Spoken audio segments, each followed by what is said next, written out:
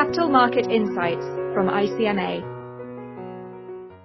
Welcome, everybody. I'm Brian Pascoe, the Chief Executive Officer of ICMA, and I'm delighted to welcome you today to this series of podcasts to start the new year, featuring economists from leading ICMA member firms who will share their perspectives looking ahead through this year and beyond on the global economy, and with a specific lens on the outlook for financial markets and the debt capital markets in particular. So very much looking to hear the views of our guests today. Here we have from RBC, Tom Porcelli, who is the Managing Director and Chief US Economist, and Peter Shafrick, who is Managing Director and Chief European Macro Strategist. Between them, they have over 45 years of experience in the field, so I'm sure we'll have some very interesting points of view and experience to rely on and share with us today. So jumping straight into the discussion, and perhaps, Tom, if I can open with you, reflecting on a challenging previous couple of years in terms of the economic performance of the global economies, implications for growth, etc. Looking forward, how do you see the outlook for real growth and inflation in 2022 and beyond, taking account, obviously, of the influence of the pandemic, but also the liquidity injections that we've seen into the market, perhaps with a US lens specifically? How do you see the outlook?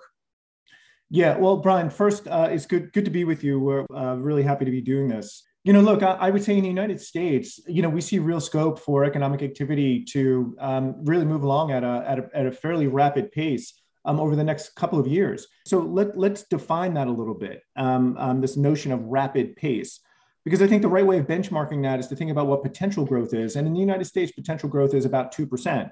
So, we're coming off of what is going to wind up being, 5% plus year in 21. We're now here at the start of 22, and it's looking like we're probably going to want to being around a 4% growth pace. So 2 years already now under our belts in the wake of COVID, and economic activity is meaningfully more than potential growth. As I think about sort of prospects for 23, and I know here early in 22, probably hard to focus on what's going to happen in 23, but I think it's useful just to sort of sketch out an idea around that, and why we think 23 could also be another good year.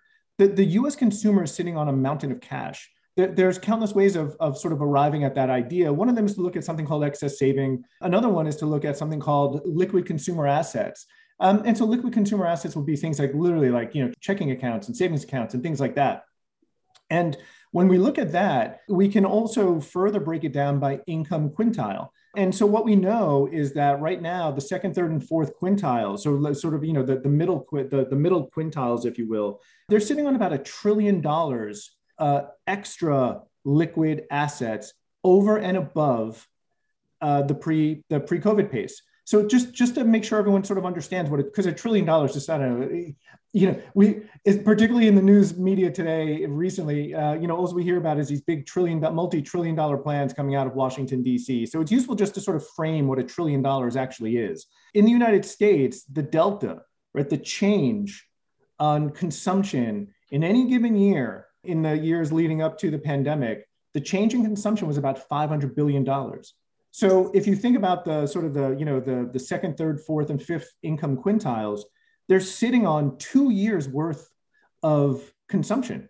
2 years worth of consumption. That's an unprecedented amount of money, again, over and above where we were pre-COVID. So the prospects are actually quite good from a growth perspective, not just this year, but next year. And again, why?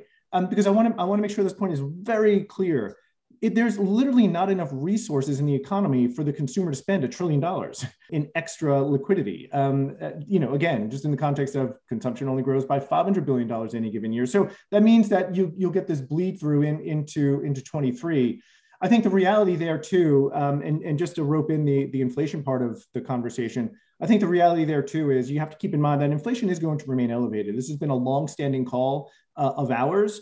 We do expect that it'll slow from these very heady pace. Right now in the United States, CPI is running at about a 7% pace. We do think it'll slow down as the year progresses. But again, I want to make sure that idea is very clear to everyone. We expect that once you get past these sort of, some of these supply chain issues, which, make no mistake, will linger for quite some time still.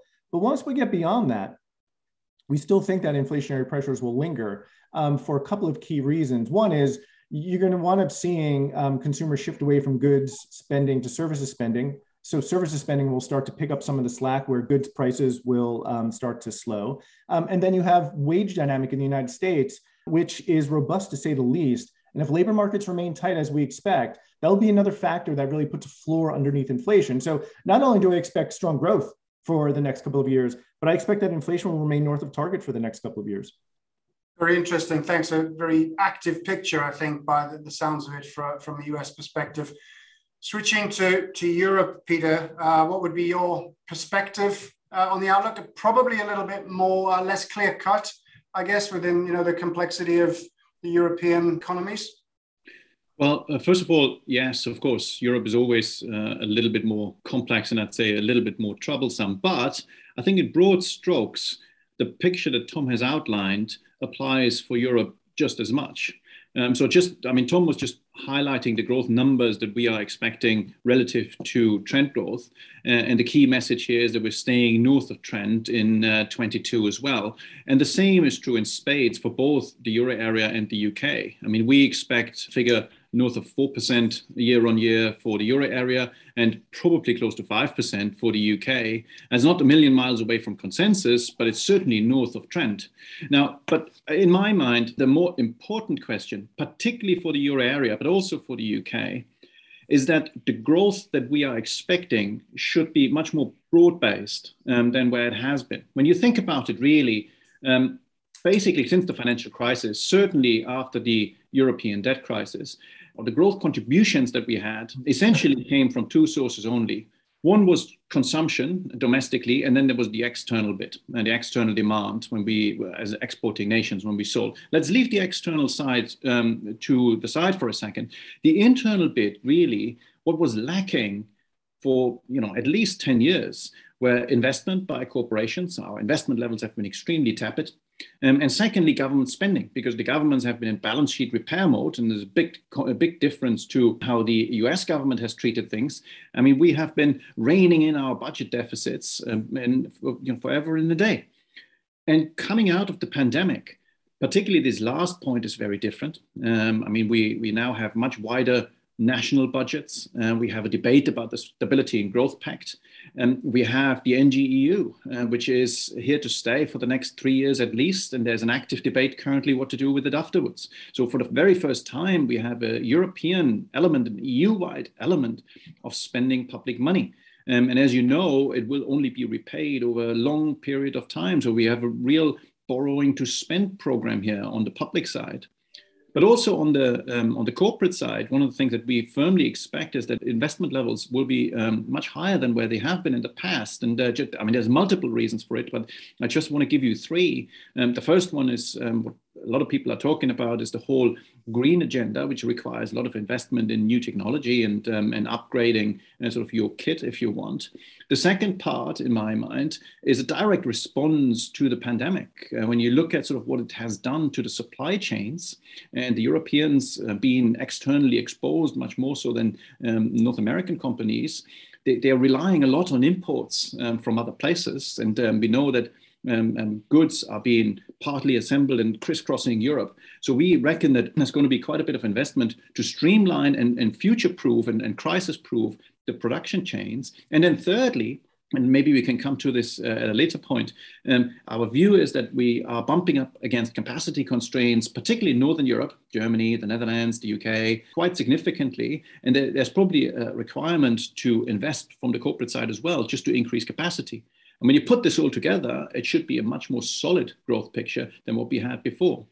Now, I probably want to round off just as a brief outlook for inflation. And here the picture is very different between the UK and the Euro area. In the UK, we have sort of a very similar situation to what Tom has described for the US. Inflation currently is very high. Unemployment is low. We have capacity constraints in the labor market. In part, they stem from Brexit. And the inflation levels are likely going to stay elevated. In the Euro area, the situation is slightly different. We obviously currently have a relatively elevated inflation picture as well, but there's a lot of base effects there, and it's basically a big energy story, which is most likely going to drop out. But what we do expect is, given the tightness of the labor market as well, that sort of the wage pressures start building as the year progresses and probably sort of come really to fruition next year in 23. So it's a little bit behind where the situation in the US is and the UK, which, and I don't know if we come to it later, which also gives the ECB a little bit more ammunition to hang back when the other central banks are getting more aggressive. Thanks. And as part, I guess, of the economic recovery in Europe and the breadth of that, as you say, obviously, I think typically there's been quite a high dependence on imports from Asia to support that. And it looks like, the recovery in Asia is also taking shape. How dependent is the European performance based on, as you mentioned, the fluidity of supply chains, but also the economic recovery in Asia? Yeah, I would differentiate those two. So first of all, as you rightly point out, the European companies, they're quite interconnected globally. And the European economies generally have a much higher share of their economic activity been done overseas compared to Tom's constituencies. We know that. And therefore it is always, so Europe is always a high beta play on the rest of the world. So if the rest of the world recovers, be that North America or increasingly Asia, because our share to Asia has increased over the last 10, 20 years, that is always beneficial for Europe. However, and I think this is sort of another component to what I just said, what we expect going forward, which we reckon is going to be quite different compared to where we've been in the last 10, 15 years, is we expect that our domestic performance is going to be much stronger. So if our domestic performance is stronger, relatively speaking, the external part of the economy is, I don't want to say not relevant, but is less relevant in relative terms, because the contribution of it is still meaningful, but it can be overshadowed by the domestic side, for once. And that's a very healthy development, we reckon. That's noted. Thank you. Focusing in, perhaps, given the economic and inflation picture that you've both painted, focusing in perhaps on the central bank activity, which I think is also now clearly creating a lot of attention and garnering a lot of attention.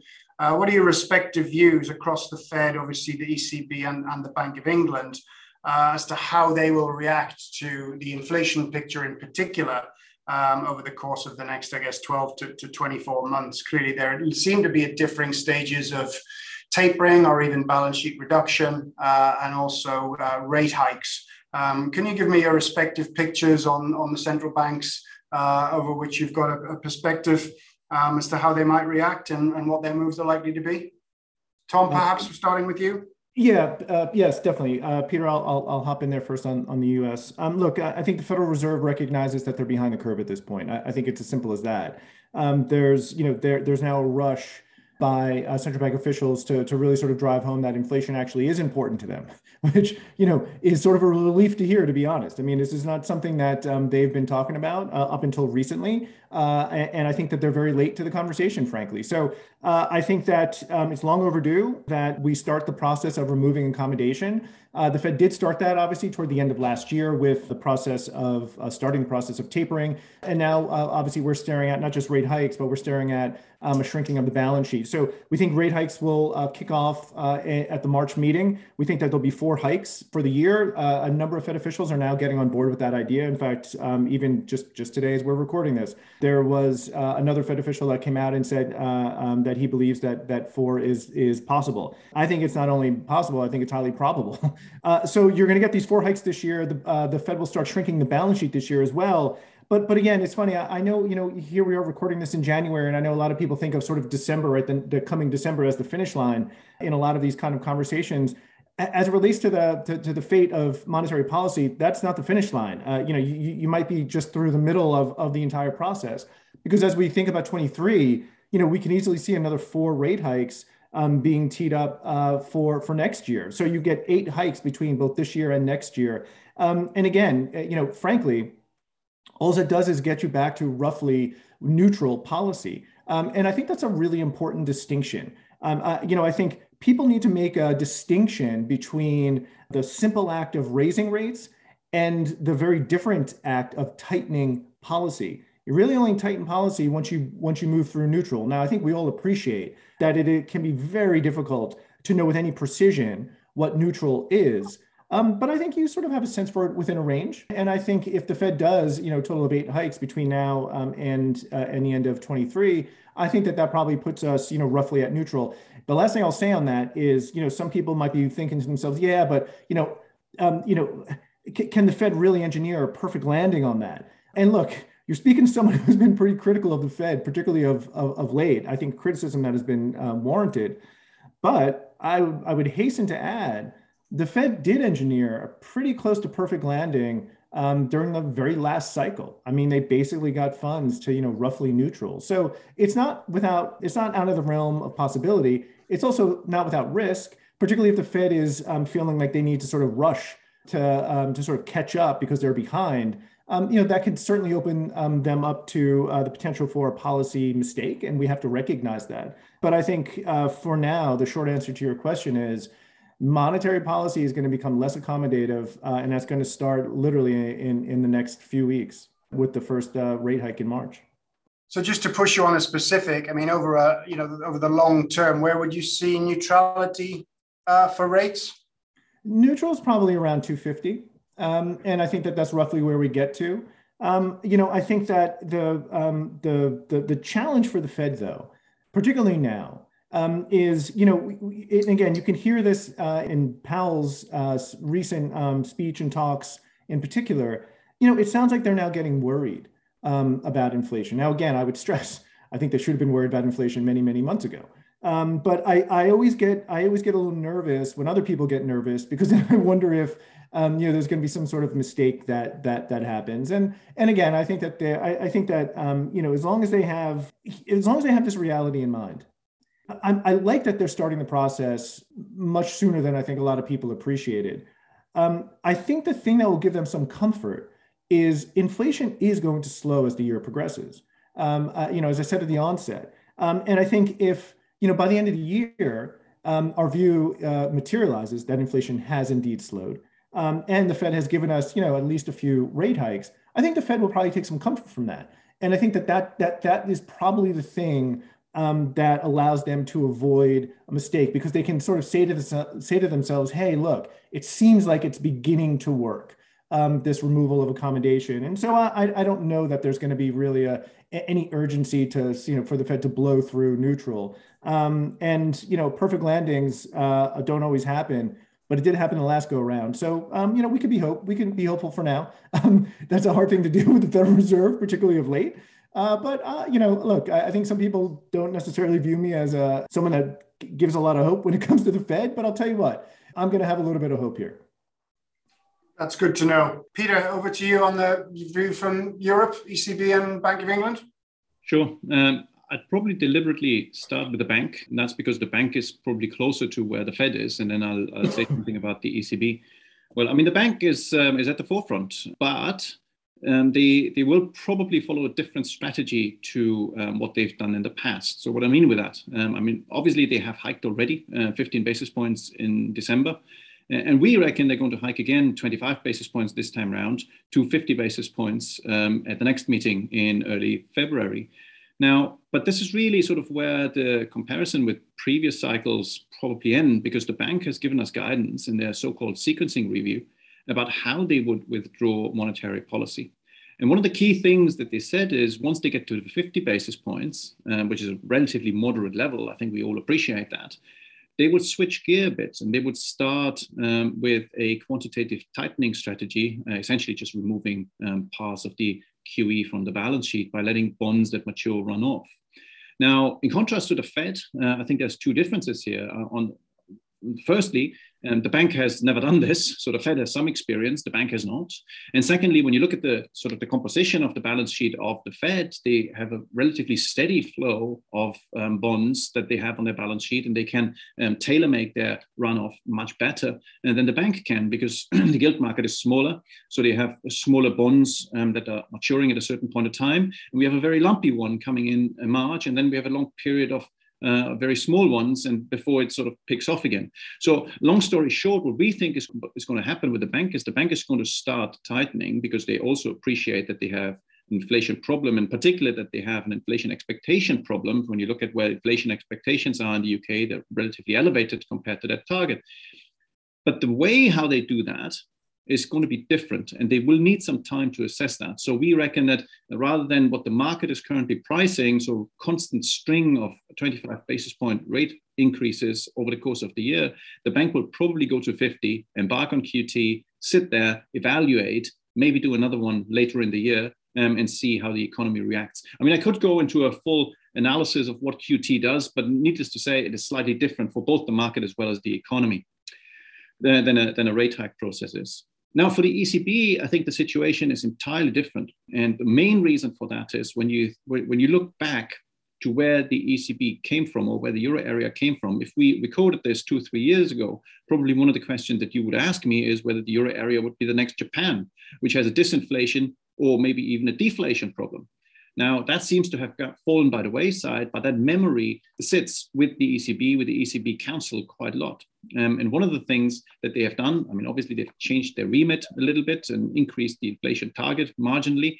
But more importantly, when you listen to what President Lagarde says is that they have learned from the mistakes of the past. Nobody wants premature tightening, and they're absolutely afraid of going too early, going too hard, and pushing the nascent inflation expectation increase back down into a disinflationary environment. And they don't want that. And when you look at the policy that they've put out, they've just extended their QE program. Yes, they bring it down and the PEP is going to die, but the other program, the APP, is slightly increased and is probably going to run at least for the rest of the year. So we reckon that the ECB could be an environment where they are still making policy more accommodative, while most of the other central banks are making it less accommodative or even tighter. So, and for good reason. So I think there's a big discrepancy. Now, maybe last but not least, that does not mean that the ECB will sit there forever. And obviously the market's already implying rate hikes at the end of this year and into 23. But that really depends on whether that other element I mentioned in my earlier comments about tightness in the labor market and increasing wages, whether that comes to fruition. And if it does, then I think the ECB has a fighting chance of hiking rates. And if it doesn't, then I think we'll be talking about very low rates from the ECB for quite some time. Very interesting. And as well, I think within the context of Europe, some central banks feel that the ECB should be taking a different track. So I think that debate will continue in parallel. Focusing specifically, I guess, on the bond markets now, and again, we've talked about, quite different scenarios in the US and the UK relative to the broader continental European picture. How do you respectively see the outlook for the bond markets and I guess the credit markets in particular? Because, there has been a significant growth, I guess, in some sectors in the bond market that in the credit space that may be a little bit more sensitive to rates and rate hikes. So I think, talking specifically within the context of the US and potentially the UK also, how do we see this move in central bank activity and change in the rate outlook impacting on the bond markets and on the credit markets in the respective jurisdictions? So perhaps again, Tom, turning to you first on that one. Yeah. So in the U.S. and the rates market in particular, look, I think we've sort of seen what's going to happen already, right? We've already been given a little preview of that, which is to say, the front end as always is at the mercy of what is happening from a policy perspective. So if the Fed is going to continue to sort of continue this process of removing accommodation, the front end of the market is going to continue to rise in yield. And in fact, what I would say is, I think we need to be mindful. Right now, the market is not pricing in what I said earlier about terminal funds. Right now, the market is really only pricing in about 170, 175 from a terminal perspective. The market's, I would argue, at least 50 basis points short of what's going to happen terminal. And as a result, you can make the argument that the market is not fully priced then for what lays ahead of us as it relates to the Fed. Look, I think, and that's the front end of the market. In the back end of the market, I mean, look, I think we have to be mindful that, there's, depending when you grew up in this business, I think a lot of people have assumed that, look, if you have inflationary pressure, that tends to lead to higher back end yields in particular. That's not how it really works now. The way that it works today is, it's funny to say this in 2022, but the U.S. is much more, the rates market in particular, is much more of a global market today than it was even just 20 years ago, right? Which sort of seems crazy to say, but that's just the reality. If you constructed a fair value model of 10-year yields, 20 or 25 years ago, when I started in this business, you may not have any international variables built into that model. But today, the model would be dominated by factors that are taking place outside the United States. And so what we need to be mindful of, and this is probably a good handoff for Peter, is if global rates are going to remain low relative to the United States, then that means that rates in the U.S. are going to look attractive to international investors. And I think that helps keep something of a ceiling on the top of the back end in particular. Okay, good segue for you, Peter. Yes, indeed. And maybe again, if I start with the UK and then move into the Euro market, look, first of all, as Tom was just alluding to, the short end of the curve is typically at the mercy of what the central bank does. And as I was saying earlier, we reckon that the market is probably pricing in a little bit too much for the bank, because the bank will start with a QT program. From that perspective, I think the short end of the UK market has probably done most of its move already. But then if you look at sort of what a potential QT strategy does, depending on how it's been executed and how the DMO reacts and all the rest of it, but I think a very good assumption is that it probably impacts the longer end of the curve more than it does the shorter end of the curve. So traditionally, what you've seen in the tightening cycle is that the yields obviously move up, but the yield curve flattens. We think this time round, yields will probably move up, but the yield curve will steepen, which is a very different response. Now, in the euro area, I think that's probably even more pronounced because, as I was alluding to earlier, we don't think that the ECB is going to move anytime soon. And then on top of that, when you look at the euro area, and that probably leads me into a second comment that I would like to make about this, the inflation component of nominal bond yields has increased, but is still, historically speaking, low.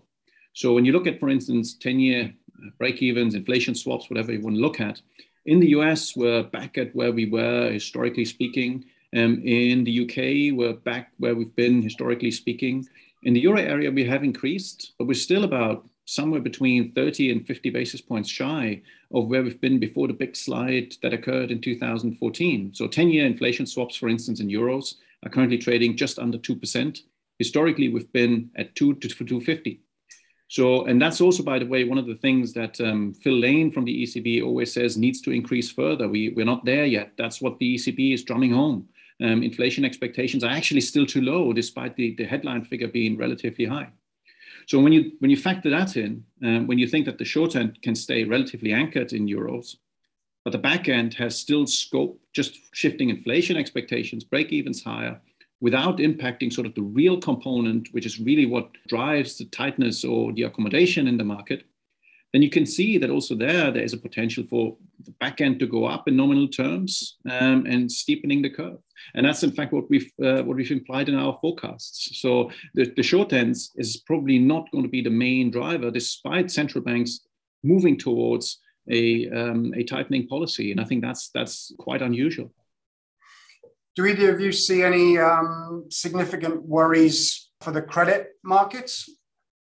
Well, maybe if I take this first, the point to really watch out for in my mind is the euro market here, because despite everything I said and despite the ECB staying supportive, one of the things that has happened, or will happen rather, is that the support through the purchase program is going to go down. So the PEP program, as I said earlier, will die by the end of March. The APP will take over, but grand total, they're going to buy less. And when you keep in mind, there's probably two credit components that are quite relevant for the euro market. One is the actual corporate credit, but the other one is the sovereign credit, because one of the strategies that the ECB takes care of, which is very unique in the bigger scheme of things, is that there's not one euro sovereign market, there's multiples.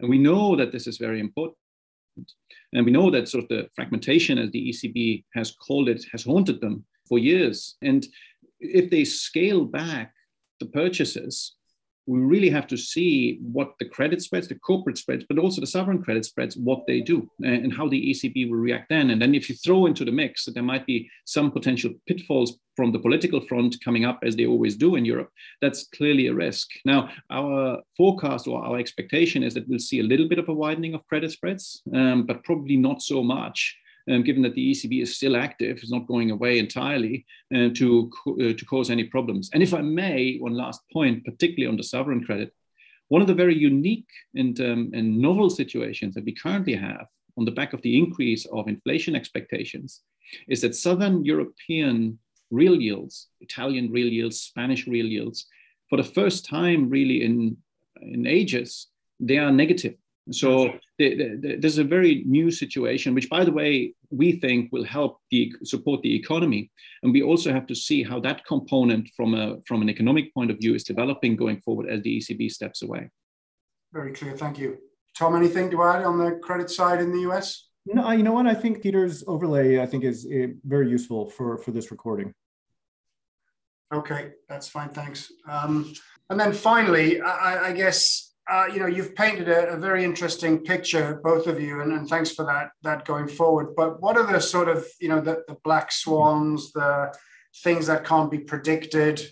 Clearly, the pandemic hasn't gone away. Some geopolitical challenges can continue to exist.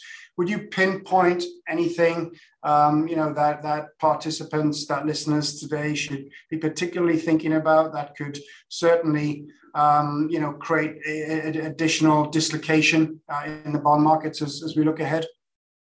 So I think, as I think about risks for the coming year and beyond, because look, I think if I always try to be as balanced as I can when it comes to sort of, where the risks are. I never really want to lean one way or the other. I always try to say, okay, I need to know what a potential downside risk is, and I need to know what a potential upside risk is. And I think when I think about 2022, I think that there's probably more upside risk than there is downside risk. Now, let me be clear. We all recognize and appreciate that COVID is still something that we are dealing with and enduring, and other variants are almost surely going to happen, and we recognize that. Powell has highlighted that each variant has had less impact on the backdrop. That's right, and it has played out that way, and our hope is that it will continue to play out that way. So with that aside, what I would say is, if everything I said earlier is right, that the consumer is sitting on all this cash, then I think that it's really easy to make the case that there is probably some upside risk versus downside risk for the current year.